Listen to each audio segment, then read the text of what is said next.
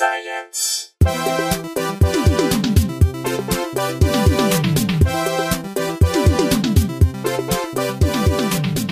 Hey everyone, welcome to Probably Science. I'm Matt Kirshen. There's Andy Wood. This is me. Hey Andy. How are things? Good. Did your parents have a good time? Parents enjoyed the visit. They've cleared out. They appreciated the new coffee table. There is a new coffee table. I don't know if you can tell, listeners. We're recording. Oh yeah, it's solid wood. That was the knuckle. That was the knuckle of our special guest this week, James Fritz. Thanks. I like to introduce myself one limb at a time. That sounded... Never mind. One phalange. Yeah, this is you first did the knuckle limb, and now you're doing the voice limb. The limb. I'm going to be good at science. Yeah, I do. Yep. I think you've got a nice apartment generally, and you've done a nice job with it, but there was definitely a step up in the apartment quality that occurred in the 3 days leading up to your parents coming to town. It was a hasty, throw stuff together. You know, I'm not. I don't want the listeners to think that I'm, some highfalutin Hollywood type. But I finally just was like, I'm just going to pay someone to come clean my apartment, which I hadn't done in like a year and a half, and I'd say well worth it. It's $100 well spent. Yeah, and I feel like now that the coffee table's here, we can also start taking pictures of. Because I think part of the reason we didn't take pictures. What were you using before? Like an old it's a barrel? folding. It's like a card table. Yeah. It's like this is not photogenic. We'd invite a hobo to. You ever seen like Eyes Wide Shut parties where you eat sushi off a girl on all fours? Yeah, it was like that. Oh, and this is an upgrade. Yeah. Well, in some ways, you're growing up. It's automation. Like we put somebody out of business. There was a nice young lady who was making a good living as our table, and now she's out in the street. James, we like to ask our guests this before we get deep into the stories. What, if anything, is your background in science? Well, I haven't done LSD in a while. That was a good planned joke I had. I don't know. I'm interested in science. I always did well in scholastic science, but I never it was never my focus or anything. Yeah, that's cool. But did you have to do science classes when you were at college? I'm trying to think about that. I don't think I did, actually. I went to school in Kentucky, so... So even if you had, it would have been like very biblical science. Yes. Bible. Were dinosaurs friendly to people? It's studying distillation or disproving dinosaurs. But I think that's why I liked science as growing up, was just to combat that. Right. The religiosity of the region I grew up in. That's interesting. Like growing up in a region like that where it's almost science is political. It's subversive or rebellious to actually be academic. For sure. In the science field. Uh-huh. How far from the Creation Museum did you grow up? Well, it wasn't around then. Oh, okay, but it's Petersburg, Kentucky. I know, it seems timeless. Yeah, it's interesting. The Creation Museum's only been around for a few thousand years. They put evidence that it was there earlier, but that's just to throw you off. It's to test us. I think that's in northern Kentucky. Which it says it's right by Cincinnati. Yeah, I grew up far western. Oh, that's almost that's pretty much that's more Ohio, Indiana. Yeah, where the it's Creation where Museum they all is. It is. Yeah. Mm-hmm. Yeah, it's for those big city folk. I do want to go someday. I mean, I think it would be fascinating. It's like $40 or something. Oh, what? No, it's ridiculous. That's the thing. I would love to have a look around, but also I don't want to financially support that bullshit. Right. So I'm very torn. If I could find some way of sneaking in. I thought the same thing. Buying a ticket to the different movie than going into the one you don't want to support. Doing that for museums. Or go there, but steal $40 worth of stuff. Of course, $40 worth of damage. Okay. I'd like 2 tickets for me and my extraordinarily clumsy friend. Just accidentally break the heads off of some ostriches on the ark. Yeah. This is my emotional support bull. We actually have those there. Yeah. Those are valedictorian. I was hanging out with a friend of mine who has kids, and they were watching some animated thing, and I was like, "What's this?" He was like, "I think it's a Christian cartoon, but it's keeping him quiet." Was it Veggie? What was that? Do you remember? VeggieTales. It was. Was it VeggieTales? It wasn't VeggieTales, but it took place on the Ark. Oh, and there were some animals that clearly didn't exist now. I'm like, oh, prediction. those ones is going to die in the movie, and they were like purple crazy animals, and like these things are not going to survive this movie. That's the whole point of the arc. So Wow. That sounds traumatic to the child. yeah. Well, kids movies have to have some fucking gotta have some Stakes. darkness. Yeah. You gotta have stakes. Speaking of that, sorry. should we do Oscar talk before we get into Oh, science? boy. What do you think? Well, it's the Academy of Arts and Sciences, That's right? true. That's a science of film. Mm-hmm. They just keep the science ones to a separate daytime event that they show a 5-minute clip of. Did you enter any polls? Hide the nerds. I, Avert your eyes. Here's my thing about the Oscars. I think it's not fair. Like, Gary Oldman won Best Actor, like doing an impression of Winston Churchill. Oh, that was Churchill. Like, I don't think it's fair that he should be in the same category as people who made up their character from nothing.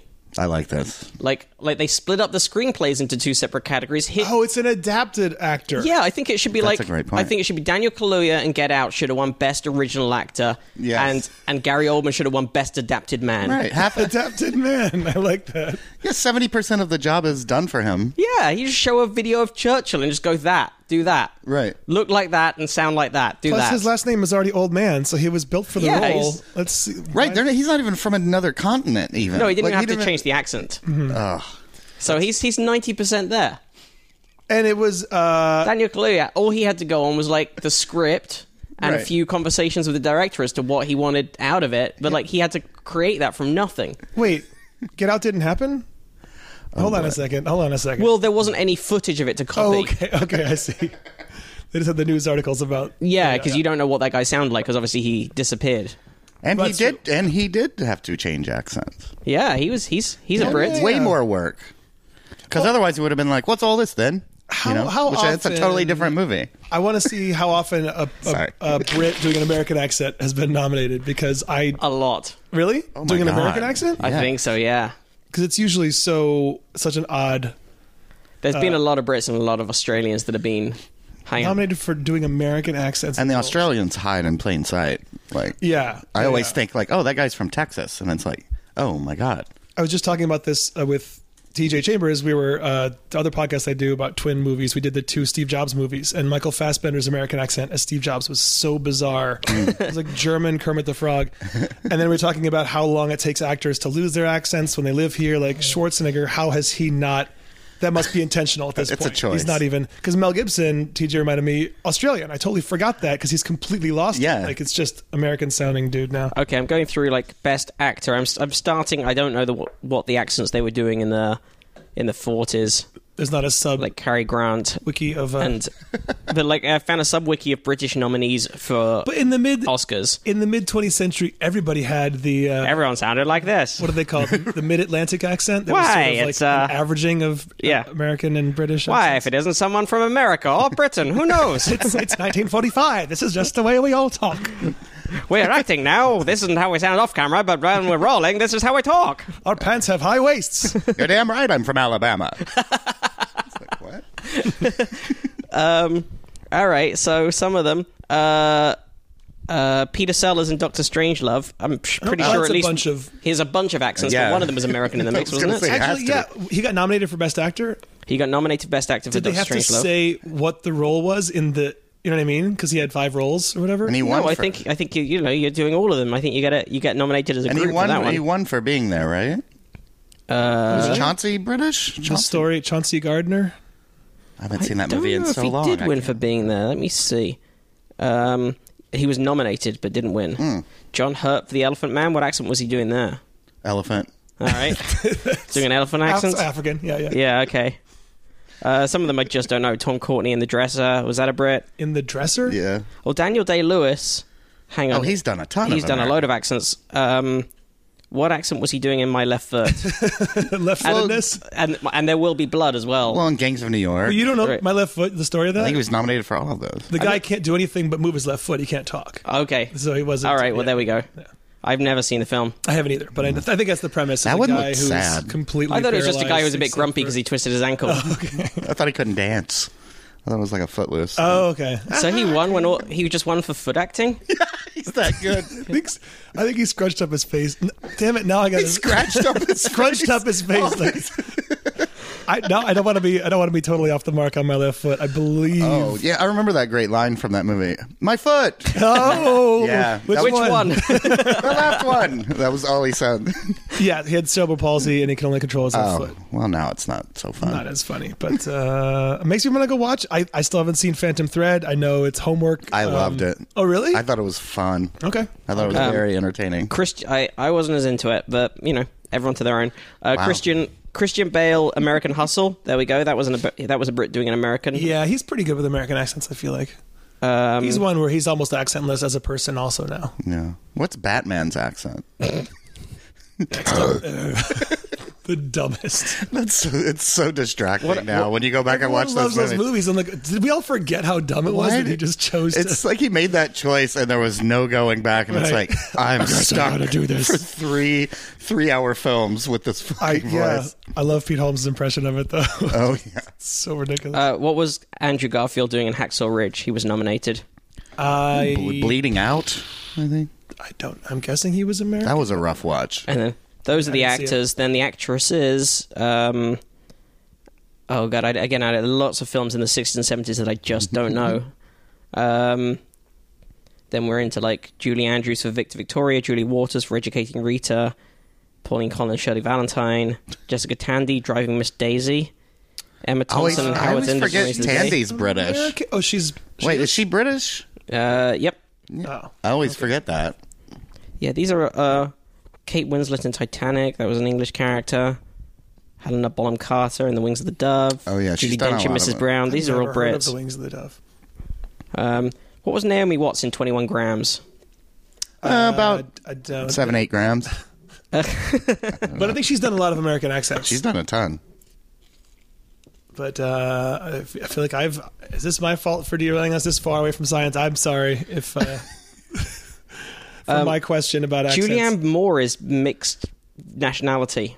She is? I didn't know Really? that. Yeah. That's just pure American. Apparently not. Okay. He's a good man and thorough. She didn't get something for Boogie Nights, did she? I mean, for Big Lebowski. No, I don't think of that. I don't think that got anything. No, that was too silly. It was too fun. Sally Hawkins played an American in The Shape of Water, but she played a mute American, so Okay. it's cheating. If only they could all be, am I right? Not to get political. Okay, should we get into some actual... Let's get into some... Well, you mentioned LSD. We've got a mushroom story. It's true. Oh, by the way, a hummingbird behind you, Matt, if you're into that kind of thing. Nope. Nope, you don't even wow. turn around to see... Didn't even bend the head. Refuse to turn. Okay. I'm not going to play their game. No, it's real. I don't care. I'm not going to turn my head for that flapping temptress. So, yes, we got an email from Paul Steenbeek with a story about why some mushrooms are magic. What accent was Catherine Zeta-Jones doing in Chicago? I really got you into this, didn't I? He won't even look at hummingbirds, man. Well, I mean, but her fucking thing is, what is she, Welsh? She's Welsh. That's just a whole basket of weird... Of deplorables. Yes, That's what we call yeah, it. the Welsh are a basket. A whole basket of deplorables. Minnie Driver Oh, yeah. in Good Will Hunting. She was nominated for that? Yep. Okay. She's a Brit. And the character definitely didn't have an accent? I don't think so. No. Anyway, all right. Stories, science. Yes. Okay, so magic mushrooms. Paul Steenbeek sent us this story. Psychedelic mushrooms are likely psychedelic mushrooms likely developed their magical properties to trip up fungi-munching insects. Suggests new research. 3 times fast. Yeah. Fungi-munching insects? Fungi-munching insects, suggests new research. The work helps explain a biological mystery and could open scientific doors to studies of novel treatments for neurological disease, said lead researcher Jason Slott, an assistant professor of fungal evolutionary genomics at The Ohio State University. I've never- I don't know why it's always the. I know. Really? Are you really anti-Ohio State also? I hate them. Yeah. Fuck Yeah, them. I waited tables and bartended in Chicago. Oh, God. They are the worst people I've ever met in my life. What's so bad? As someone who's not really familiar with the American college differentiations, Like, what's the deal My with Ohio reason is State? completely arbitrary because I'm from Ann Arbor, and Michigan and okay. Ohio State is like the biggest rivalry, but we don't really know why. There was a war over a bloodless war Where over a does that strip come of land, from? the Toledo Strip. There was a contested section of land between Michigan and Ohio. Okay. As part of historical hatred between the states, but I just hated them because group packs of them would come into the bar and act like they owned it in a completely different city and get blackout drunk and tip horribly, and just they were the worst. Okay. Notre Dame That's a was better reason to Notre hate. Dame was second worst fans, but yeah, they're pretty by a they're long deplorable. shot, Ohio State. And also just the "the." They're the And only then they do school that that "the" puts thing. that "the" in front of their name. for It's some- it's like the well actually of colleges. It is. It is. I think they actually like parodied it in that Key and Peele thing with all the football players' names. You know, Oh right. a couple of them say the Ohio State University. Okay. Anyhow, but Jason Slott, you're doing good work. Sorry, we like your story. Mushrooms that contain the brain-altering compound psilocybin vary widely in terms of their biological lineage, and on the surface don't appear to have a whole lot in common. He said. From an evolutionary biology perspective, that's intriguing and points to a phenomenon in which genetic material hops from one species to another, a process called horizontal gene transfer, Slott said. When it happens in nature, it's typically in response to stressors or opportunities in the environment. He and his co-authors examined 3 species of psychedelic mushrooms and related fungi that don't cause hallucinations, and found a cluster of 5 genes that seem to explain what the psychedelic mushrooms have in common. But our main question is, how did it evolve? Slott said. What is the role of psilocybin in nature? I got a question for you. Sure. How common a last name is Slot? I feel like it's Danish or something. Maybe. I've never heard does of it it in my mean- life. I've never heard. This is the first Slot. means- I've been doing the show I for a think while, it's and Danish for castle.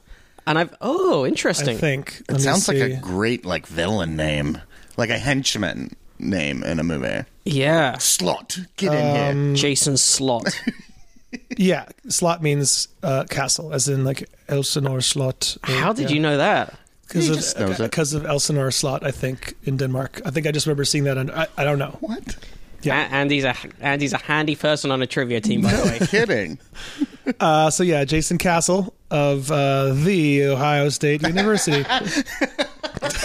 He's a slot receiver. Yeah. Come on. Sports. This is a sports show, right? It is. It is now. It is now. Sports. Sports. He and his co-authors found an evolutionary clue as to why the mushrooms gained the ability to send human users into a state of altered consciousness. Yeah, The genes baby. responsible for making psilocybin appear to have been exchanged in an environment with a lot of fungus-eating insects, namely animal manure. Psilocybin allows fungi to interfere with a neurotransmitter in humans and also insects, which are probably their bigger foe.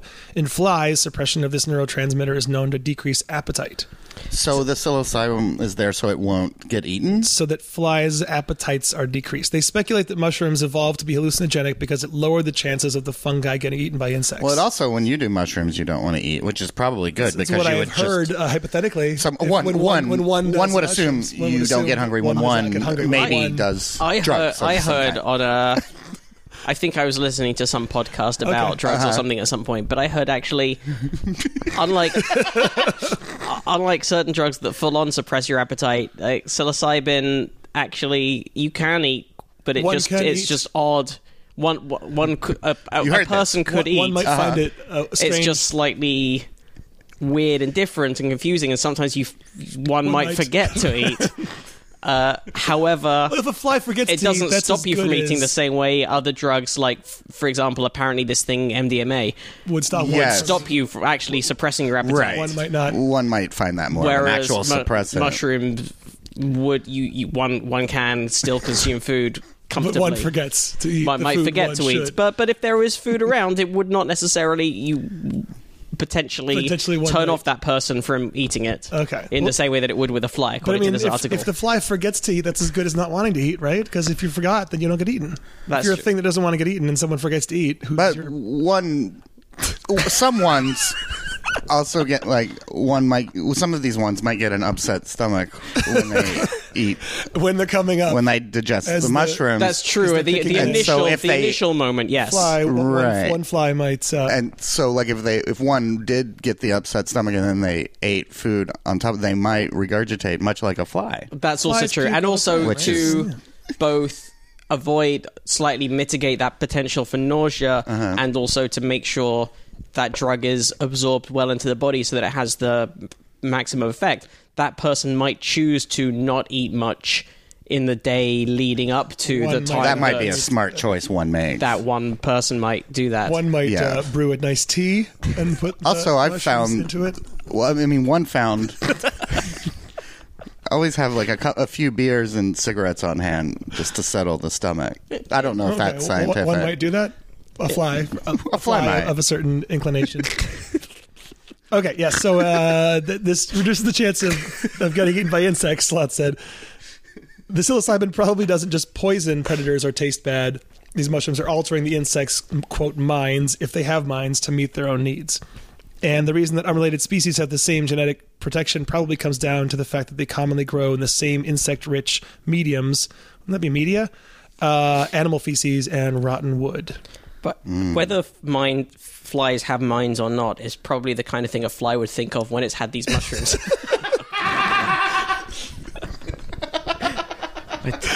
Do I have a mind?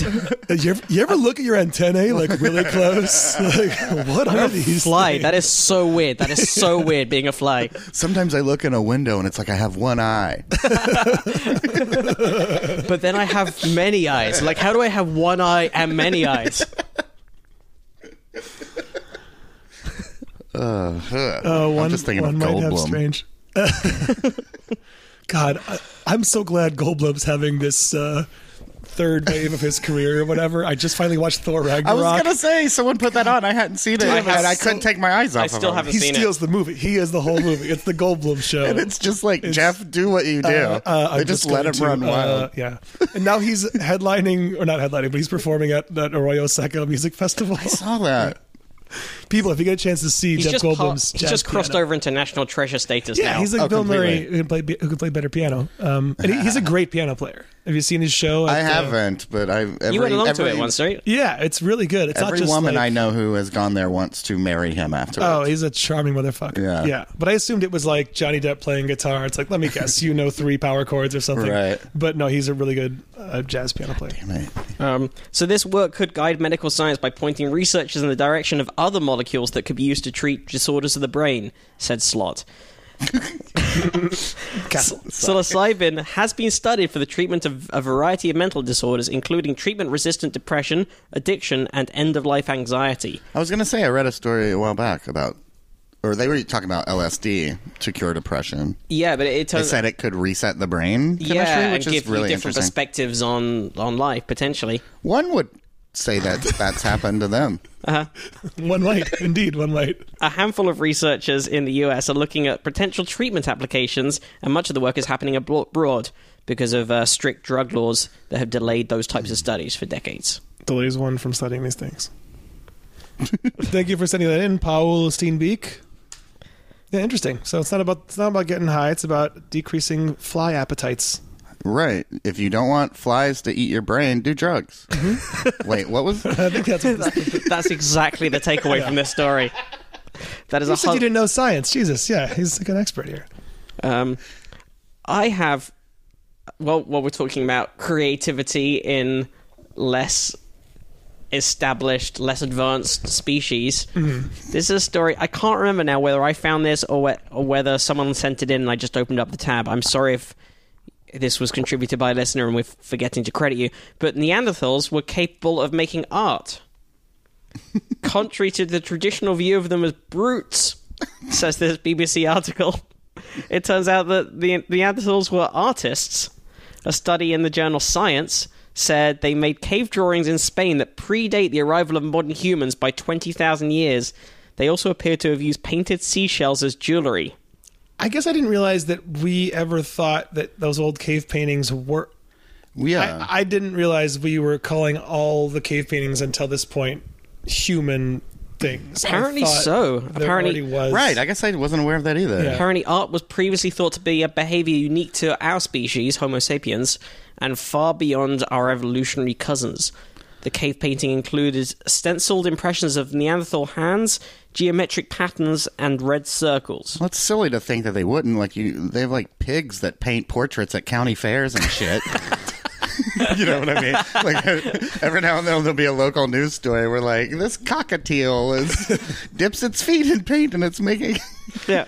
Didn't we just talk about the elephant thing a couple weeks did. ago? And that Oh, yeah. was kind of bullshit. Elephants are always grabbing brushes with their trunk and making We masterpieces. did. I think it was the Lauren Flans episode was the one where we What got was into the actual animal. truth of the elephant thing, though? It was just sort of rote memorization. I think so. Yeah, it was like know. copying a thing. But yeah, I've seen the What's a pigs doing sitcom it. I if not don't- rote yeah. memorization, you know? That's a good point. What's art? By the way, I Whoa. want to see if they didn't mention the stenciled impression of Neanderthal hands. Were those then turned into? Neanderthal turkeys. Yes, I want to see if there are cave paintings of the first Thanksgiving turkeys. This is something I only found out about later in life once I started interacting with Americans on a more frequent basis. Uh-huh. You guys didn't make turkeys with your hands? We didn't. I guess you didn't have the Thanksgiving traditions that we did. No, if you No. You would conquer some indigenous people and then celebrate with some large fowl. for our British and Australian and Irish and other overseas listeners who maybe haven't come from the Americas, if you trace around your hand with a couple of basic additions, you can turn it into a serviceable turkey. Serviceable is very generous. Yeah. Really, it's very un-turkey-like. These Do you all eat turkey for Christmas? Yeah, I don't know, and that's a relatively recent addition because firstly, turkeys were brought over from the Americans. I think the Americas a couple of hundred years I ago. didn't know I think. that. I think so. Correct me if I'm wrong, listeners. You're generally good at that kind of thing. But Please don't correct me. the because the traditional Christmas dinner back in the day was goose was one of the options. Right. Like if you think Dickens' Christmas Carol, Right, go that's and what I always think of. Buy the goose, and also. But then I think there was no set thing. It was sometimes people would have like lamb or. Because I feel like Americans eat, well, in some reason, like maybe on the upper East Coast, they eat turkey for Christmas. We never ate turkey for Christmas. The British, what has now become the traditional British Christmas dinner is very similar to American Thanksgiving dinner. Interesting. It's Okay. turkey with roast potatoes and vegetables and trimmings and stuffing. My God, I love stuffing. Okay, sorry. Yeah. I haven't eaten It looks like from a quick cursory googling that they're North America, indigenous to North America. So Yeah. So these Well, they kind of look like an American. They're just they were slow-witted, round. Benjamin Franklin wanted that to Angry. be the official national bird, right? Really? Isn't that the story that he wanted instead of the eagle? Franklin wanted the turkey. Majestic turkey. I believe so. If As not, a this is symbol one of those. for freedom, I that's wanna really funny. If this is not true, I want to stop saying it because I hope it is. it's one of those things that everybody says. Because it is more like the form of the modern American in a Walmart on a cart. Okay. Motorized. As opposed to an eagle soaring over the the plains. turkey does seem very much like it's going to spend a lot of time on the slot machines in Vegas. Yes. The Yeah. turkey Okay, chain I'm smoke. glad that I didn't just repeat this like everyone else has because it is one of those slightly bullshitty things. There's an entire article about whether this is true. It's a popular fun fact that he was pushing for this instead of the bald eagle, but it isn't quite true. Back in 1784, Franklin wrote a letter to his daughter in which he disapproves of the country adopting the bald eagle as our national symbol. He claims that the drawing that had been produced looked like a turkey anyway, and that such a bird would actually be preferable to the eagle. Franklin explained that the bald eagle had a, quote, bad moral character and was a, quote, rank coward that merely steals What? from other birds. A rank coward? Here's Benjamin Franklin's actual quote. What a maniac. I am on this account not displeased. He sounds like No, that's there'll be perfect. blood. Yeah. Not displeased that the figure is not known as an eagle, but looks more like a turkey. For the truth, the turkey is in comparison a much more respectable bird, and withal a true original native of America. He is besides, though a little vain and silly, a bird of courage, and would not hesitate to attack a grenadier of the British Guards who should presume to invade his farmyard with a red coat on. So he floated the idea of the turkey Maniac. as a bird, as a symbol, but I don't think he actually advocated this as a serious. The surprisingly courageous turkey. That was just his turkey chunk. That He was just thought it killed if he at sees parties. someone tossing a grenade, he's going to throw himself on it. Yeah. While we're throwing in corrections or at least clarifications, turkeys were brought to Britain from North America, but substantially earlier than I guessed. Okay. It looks like a popular story, at least, is that we owe the introduction of the turkey into England to William Strickland, who lived in East Yorkshire in the 1500s. It said that Strickland acquired 6 turkeys by trading with Native Americans while on an early voyage to America in the 1526. He brought the birds back and sold them in Bristol market for tuppence each. For Sorry? what? Tuppence. Oh, just small amounts? That's Oh, 2 pennies. okay. Oh, okay. I thought it meant... 2 pence. It means literally 2 pence. That's shorter than saying. That's actually quite expensive, though, still in the 1500s. 16th century 2 pence. Britain. I think so. When were jive turkeys introduced? That wasn't until the 70s, I don't think. Yeah, daddy-o. That's if you just There's do the no hand proof thing, necessarily just that he was the original person who brought turkeys into England, though. But there are... the village church in which William Strickland is buried is adorned with images of turkeys. It has stone sculptures on the wall, stained glass windows, and a carved turkey lectern. Oh, I want to go there. Yeah. I want to go to the turkey church. These are like traitor turkeys, though. They're supposed to be anti-British, as we learned. They're supposed to attack British grenadiers. Have you heard of that? Does that mean a person who has grenades, I assume? Grenadiers? Yeah, I would assume. How would you pronounce or that? grenadine. Yeah, people come just bearing gifts of liqueurs. I think it is now Grenadier? a soldier armed with grenades or Adrian grenade launcher. Grenier. I guess. Okay. People who star in Entourage and have grenades. Oh, yeah. Oh, you know what? Because I was thinking grenades are a more modern weapon, but then a modern pin grenade is a more modern weapon. Yeah, but a bomb you throw probably is as old as bombs. Right? yeah, It's, just like a flaming projectile and things like that. So it first establishes a distinct role in the mid to late 17th century for the throwing of grenades and sometimes assault operations. At the time, grenadiers were chosen from the strongest and largest soldiers. By the 18th century, dedicated grenade throwing of this sort was no longer relevant, but grenadiers were still chosen for being the most physically powerful soldiers and would lead assaults in the field of battle. That's where all the shot putters would go. Yeah, I Right. was wondering if it was like baseball throwers or shot put throwers. Basically. If they were heavier. That So grenadiers would often lead the storming of fortification breaches in siege warfare, although this role was more usually fulfilled by all-arms volunteers called Forlorn Hopes. Oh, Jesus. Wow. And might also be fulfilled by sappers or pioneers. sappers. We're getting deep into ancient army lingo. So, Now this, Well, if you wanna I get- excel the Forlorn Hope is, like the name suggests, basically the front line of cannon fodder.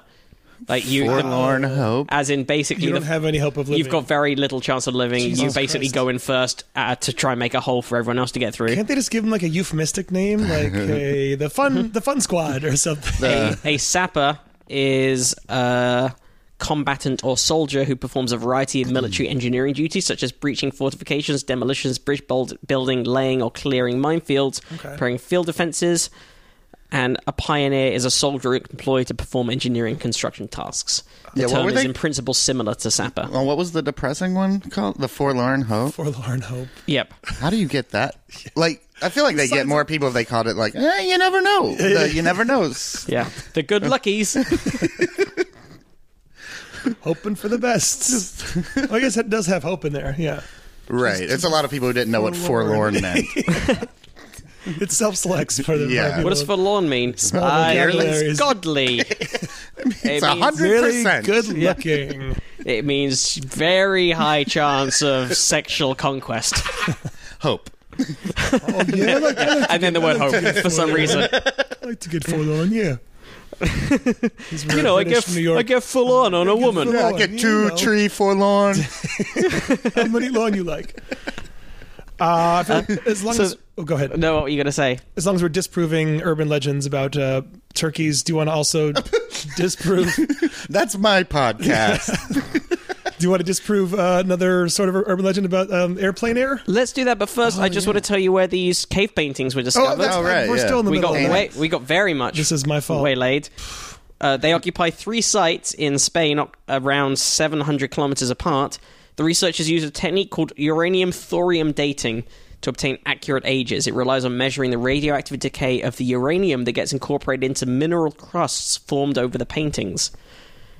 The results gave a minimum age of 65,000 years ago for the cave art. Damn. Modern humans only arrived in Europe roughly 45,000 years ago. This suggests that the Paleolithic artwork must have been made by Neanderthals, which is a sister species to Homo sapiens, and Europe's sole human inhabitants at the time.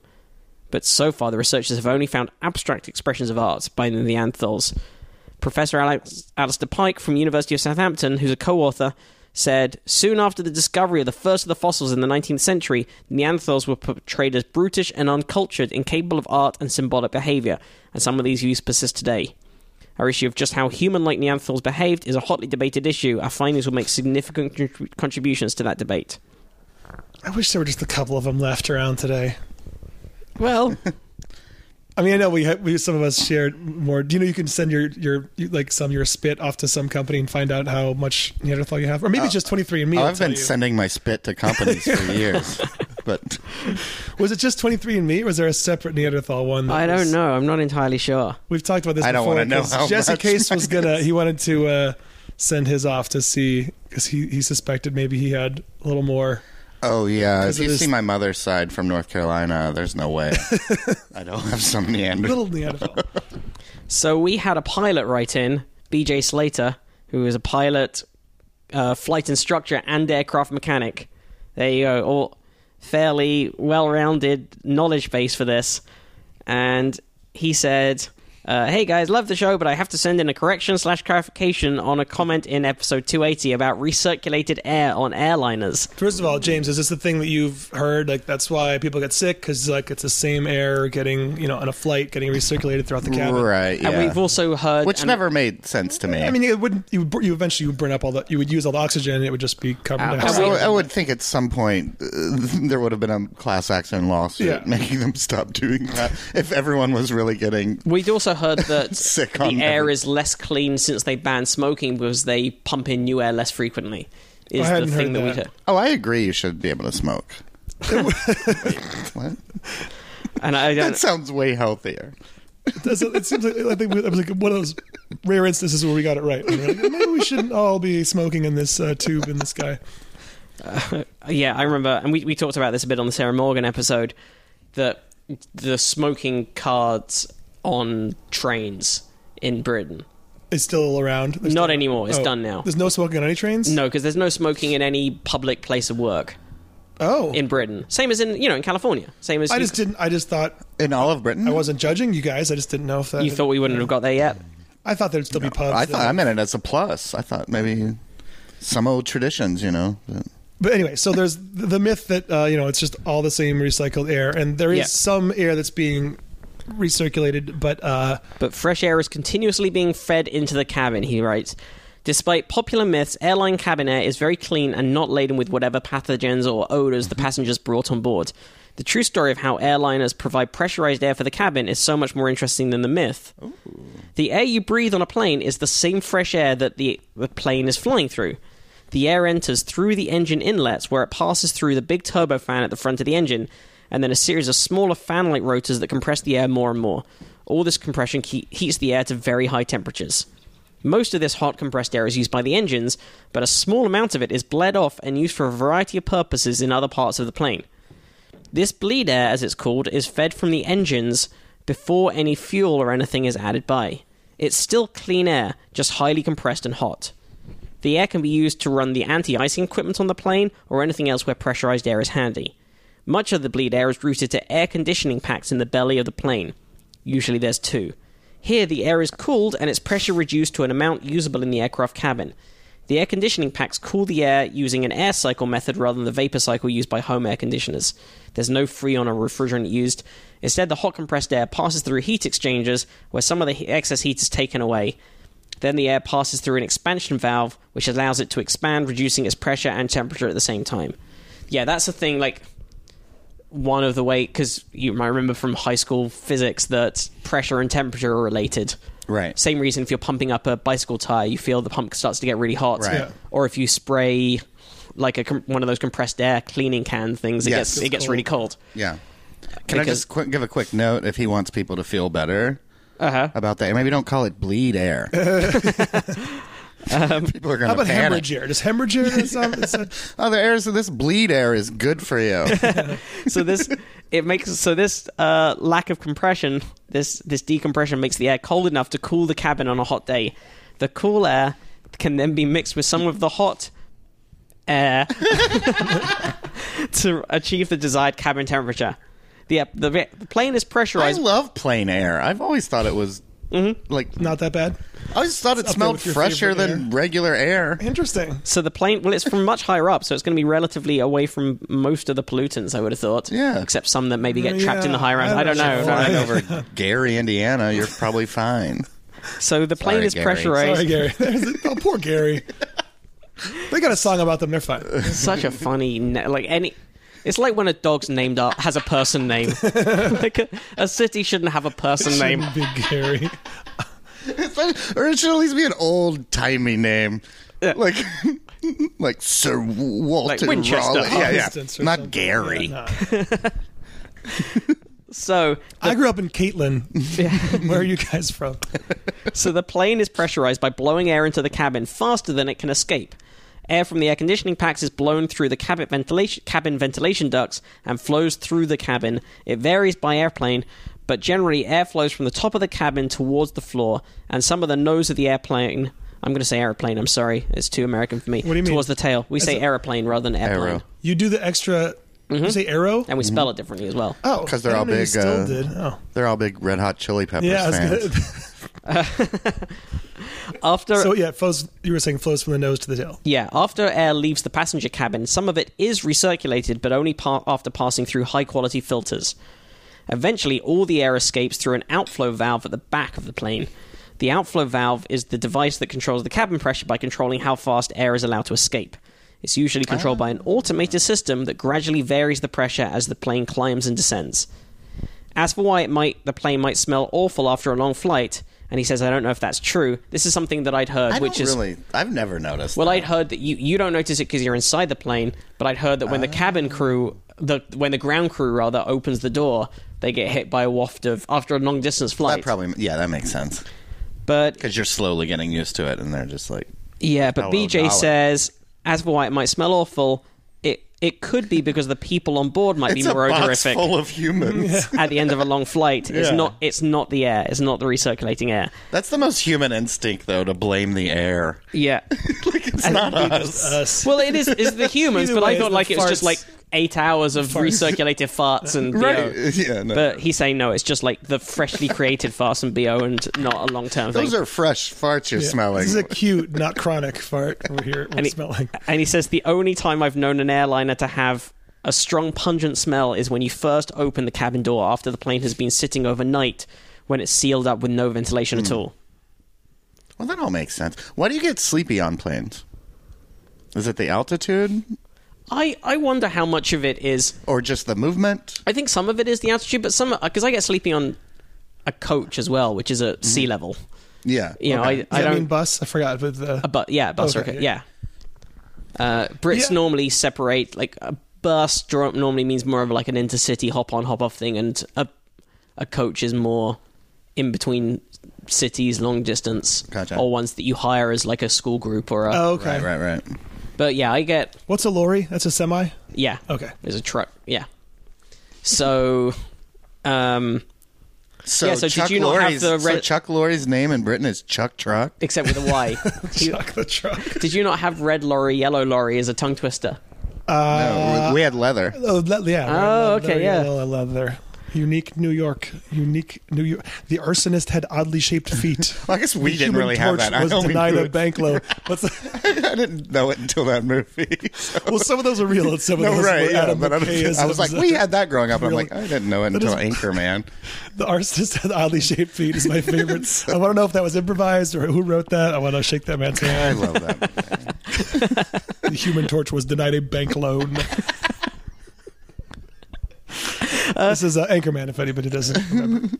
God, that's a great film. Yeah. Thank you, BJ Slater, for that perspective. Yeah, I like to Thanks, be BJ. I like to be disabused of my urban legend beliefs. So And it doesn't make me feel better about the air.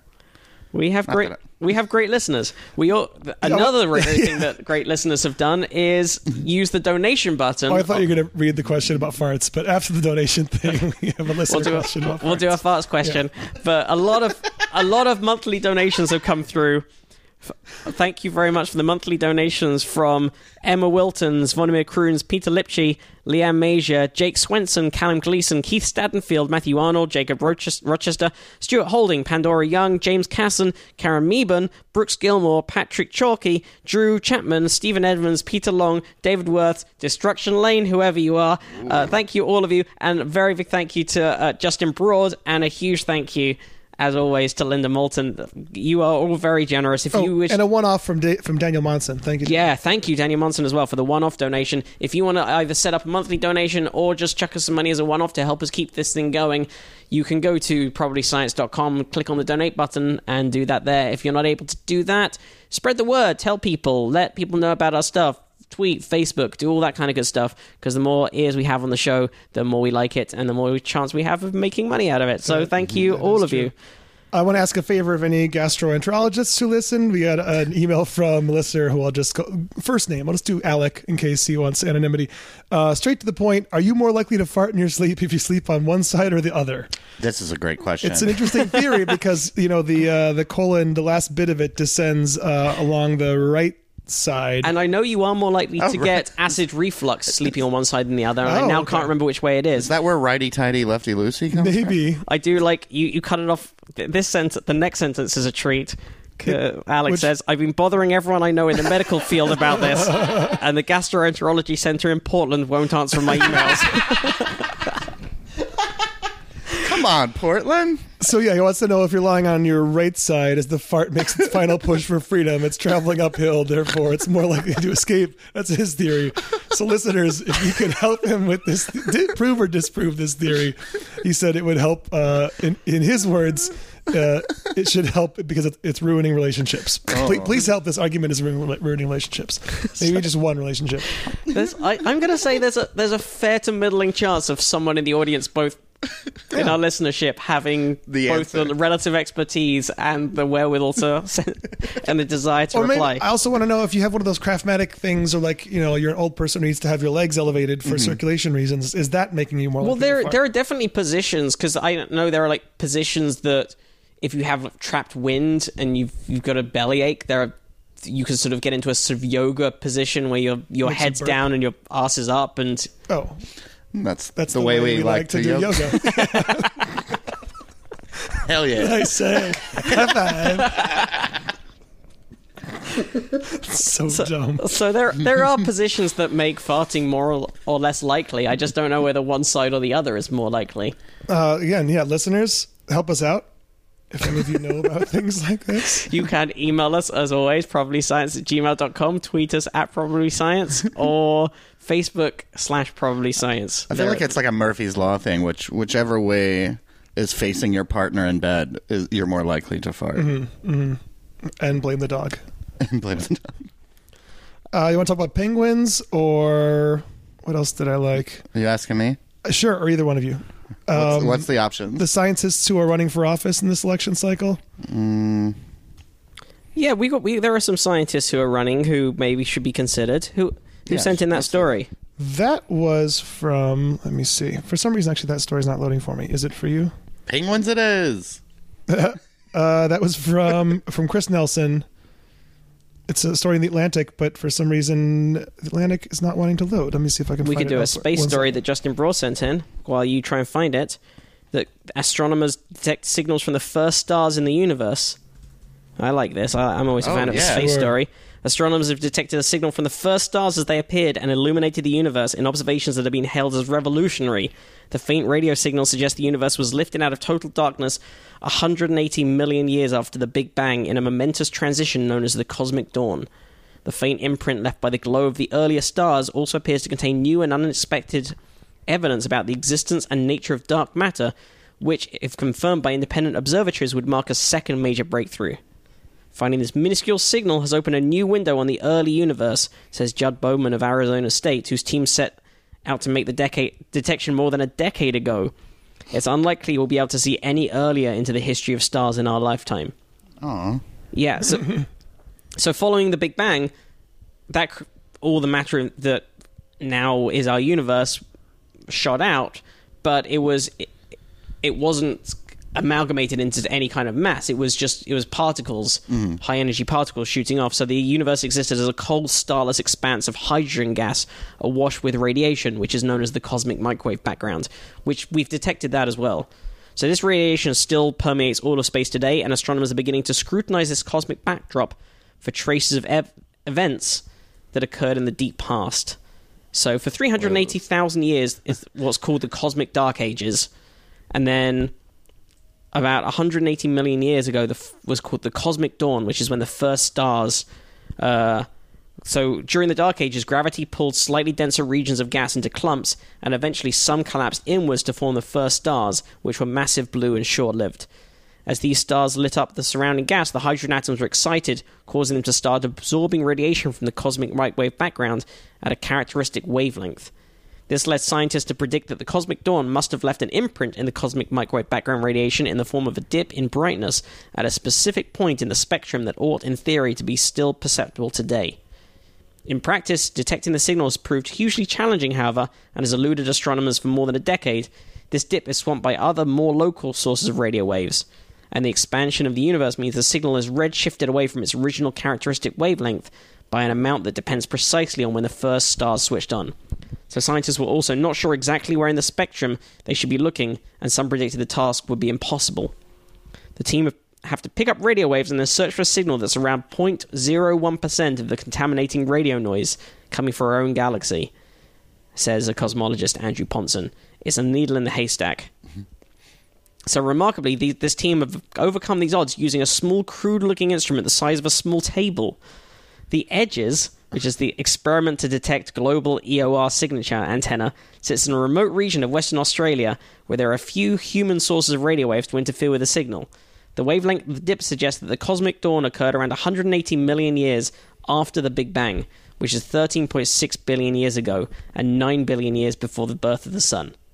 The signal also indicated a second milestone at 250 million years after the Big Bang, when the early stars died and black holes, supernovae, and other objects that they left behind heated up the remaining free hydrogen with X-rays. Here's what the thing looks like. It's like a nice coffee table in the desert. It does. It does. It looks like... I'm trying to see a description of exactly how big it is, because there's nothing next to it for scale. Yeah, I couldn't really... I hope for like a Coke can next to it. High, or it could be 20. I don't... I'm guessing it's only like 3 feet off the ground, based on the rocks nearby and things. So it looks like these 2 rectangular metal panels that are horizontal on some fiberglass legs, and it's sitting on this sort of metal mesh. That's crazy. On some just red dirt in the middle of Western Australia. In the desert. So there was a big surprise as well, a major surprise. The size of the dip was twice as big as predicted. This suggests that the primordial hydrogen gas was absorbing more background radiation than predicted, and would suggest that the universe was significantly colder than previously thought, at about minus 270 degrees C. So that's what, 3 kelvins? 2 degrees above. 2 kelvins? Either 2 or 3. Is it 273 or 272? That's. I'm looking it up now. I can't remember my Kelvin conversion. Tiny bit above absolute zero. Okay, I searched for 0K in C. Oh, there you go. 273.15. Okay, so with this 3 degrees Kelvin. Yeah, so roughly. So it's around 3 degrees above absolute zero. Or I guess you don't even say 3. You don't even say the word degrees, do you? You just say 3 Kelvin. Yeah, I think that right. is correct. I think I've heard that somewhere. I don't know. that is how you say it. Listen, guys, I peaked with Slot today. That's all. Slot was impressive. I got to go to trivia tonight. I feel like this is a sign. Yeah. I peaked with laughing at farts. I think we both peaked with feet down butt. So in a second paper, also both these papers were in Nature, Renan Bacano, who's a professor of astrophysics at Tel Aviv University, proposes a groundbreaking explanation that the hydrogen gas was losing heat to dark matter. Until now, the existence of dark matter, the elusive substance thought to make up 85% of the universe, has only been inferred indirectly from its gravitational effects. Right. If confirmed, these results would suggest a new form of interaction between normal matter and dark matter, mediated by a fundamental force that until now has been entirely unknown. This would also suggest Love. I know. This also suggests that dark Is matter... it music? Dark matter particles, the properties of which remain completely mysterious, must be light rather than heavy, which would rule out one of the leading hypothetical candidates for dark matter, known as weakly interacting massive particles, or WIMPs. That's real. That is real. So there we go. What did you have, Andy? I think we probably have to When wrap didn't things up. Hawking say there was what was Stephen Hawking's big announcement about the Big Bang that came out this week? Was there Hawking news? I just saw a bunch of like headlines about it. It was like he knows what happens before the Big Bang, and then I think. Oh yeah, you're right. That was a story a couple days ago. Let me see if that's something we could quickly. Well, you look for that. Summarized. Who sent in the election candidate story? Chris Nelson, I think, but the Atlantic version won't load for me. I can get it on a story on Time, but it's not just a breakdown of. I think the story he sent was talking about how the various scientists, politician entrants are doing. Well, maybe we'll cover that next week, and I yeah. say that knowing that we almost never do. But He just says nothing was around before the Big Bang. it is loading Okay. for me. I got the article, but it's quite... Oh, I guess Hawking was on Star Talk recently. Is what that story was from. So Okay. that's worth checking out. I was the co-host of that episode. What? What? You were on with Stephen Hawking? We weren't in the same room at the same time. It was the TV show Star Talk. Okay. And the way it works is that Neil deGrasse Tyson interviews someone famous, either from the world of science or just from the world of entertainment. So that was And you. then, so he interviews Stephen Hawking. And then Stephen Hawking came to pick up your pieces. Yeah, then Stephen Hawking chatted a bit about and some... Michio Kaku and Jen Levin on the same episode. Yeah. Holy shit. Yeah, that was on TV last night. You son of a bitch. God, you I swear he didn't pay me to burying bring the this lead, to bring this son up of a so bitch. obtusely. We Yeah, did Star not plan Talk- this at all. Star Talk just tweeted on Sunday that Neil Tyson's interview with Stephen Hawking is on along with Jen Levin, Matt Kirshen, and Michio Oh, that's so funny. Okay, so yeah, watch that. Okay. We'll link to that from the Probably I just Science walked Twitter account. unknowingly right into a plug for you. I love it. I've never seen Neil deGrasse Tyson Stephen Hawking interview, so I'll check that out, and I want to see Matt. Well, it was a fairly short question and answer session, as you can imagine with Stephen Hawking. You've got to be fairly precise and specific. Probably have to feed him some questions ahead of time. I'm guessing. But yeah, we'll link to the Atlantic article because there's quite a lot of people who are running from the world of science who are running for election, and even if your local candidate is not a scientist, I would, maybe take into account their views on science and science funding and It's kind of science important facts right now. when you're coming to decide who to support and who to give your campaign finance money to. Why not? Hey, Yeah. while we are doing... Also, maybe look at the planet a little bit. It's not good. Things ain't going so hot. While we are doing... Everyone on the East Coast, we hope you guys are doing okay and getting out from under the. Is it still considered a bomb cyclone, or what's happening right now? I just heard nor'easter, but Nor'easter? I think people just like saying that. Yeah, it's It is a great crazy word. weather happening out there. James, while we're doing plugs, where can people find out about you and everything you do? Very funny comedian. I that's highly recommend nice. you see James live. Oh, thanks, man. Just find me on Twitter is fine. Fritz is dead is my handle because I thought it'd be funny when I eventually die. That would be funny for like one day. So that's my handle. As long as Twitter is still a thing at that point. It was very. You really think I'm going to outlast Twitter? I don't know. It's neck and neck at this point. It's a very good question. If I had to predict, I say you might outlive Twitter. Yeah. Yes. And you can also purchase or listen to my album Still Together on a Special Thing Records that came out a little while ago. Nice. Excellent. Yeah. Anything to plug, Andy? Just listen to Twinsies. Our episode about the dueling Steve Jobs movies should be out today. Just look up Twinsies wherever you get your podcasts. And do I have gigs? Yeah, I've got a gig tomorrow night in Venice you can come to. That'll be fun. Assuming this is coming out today. And then a couple of gigs knocking around. We're back in the Jim Jeffries writer's room now, so I can't really go that far from LA. So most of the gigs I'm doing in the near future are within an hour or two's drive of Los Angeles or in the city itself. But if you happen to be living or visiting the city, then come and see me talk. Oh, and I forgot, March 25th is the next Guilty Treasure show that I do with Brian Cook, the music and comedy show at 3 clubs in Hollywood. Oh, cool. I got to make it out to one of those. Yes, you got to be on it. You got to do a song with us. So go to that. That's a great fun show. I highly recommend that. That's a cool space, too. Elite Club's very underutilized. As before, write nice things about us on iTunes. Spread the word. Questions, comments, clarifications to probablyscience@gmail.com. You can tweet us at probablyscience. You can tweet us individually at Andy T. Wood, at Matt Kirshen, and at Fritz is Dead for our very funny guest, James Fritz. Thanks for joining us, James. Thanks for having me. It was fun. See you next week, gang.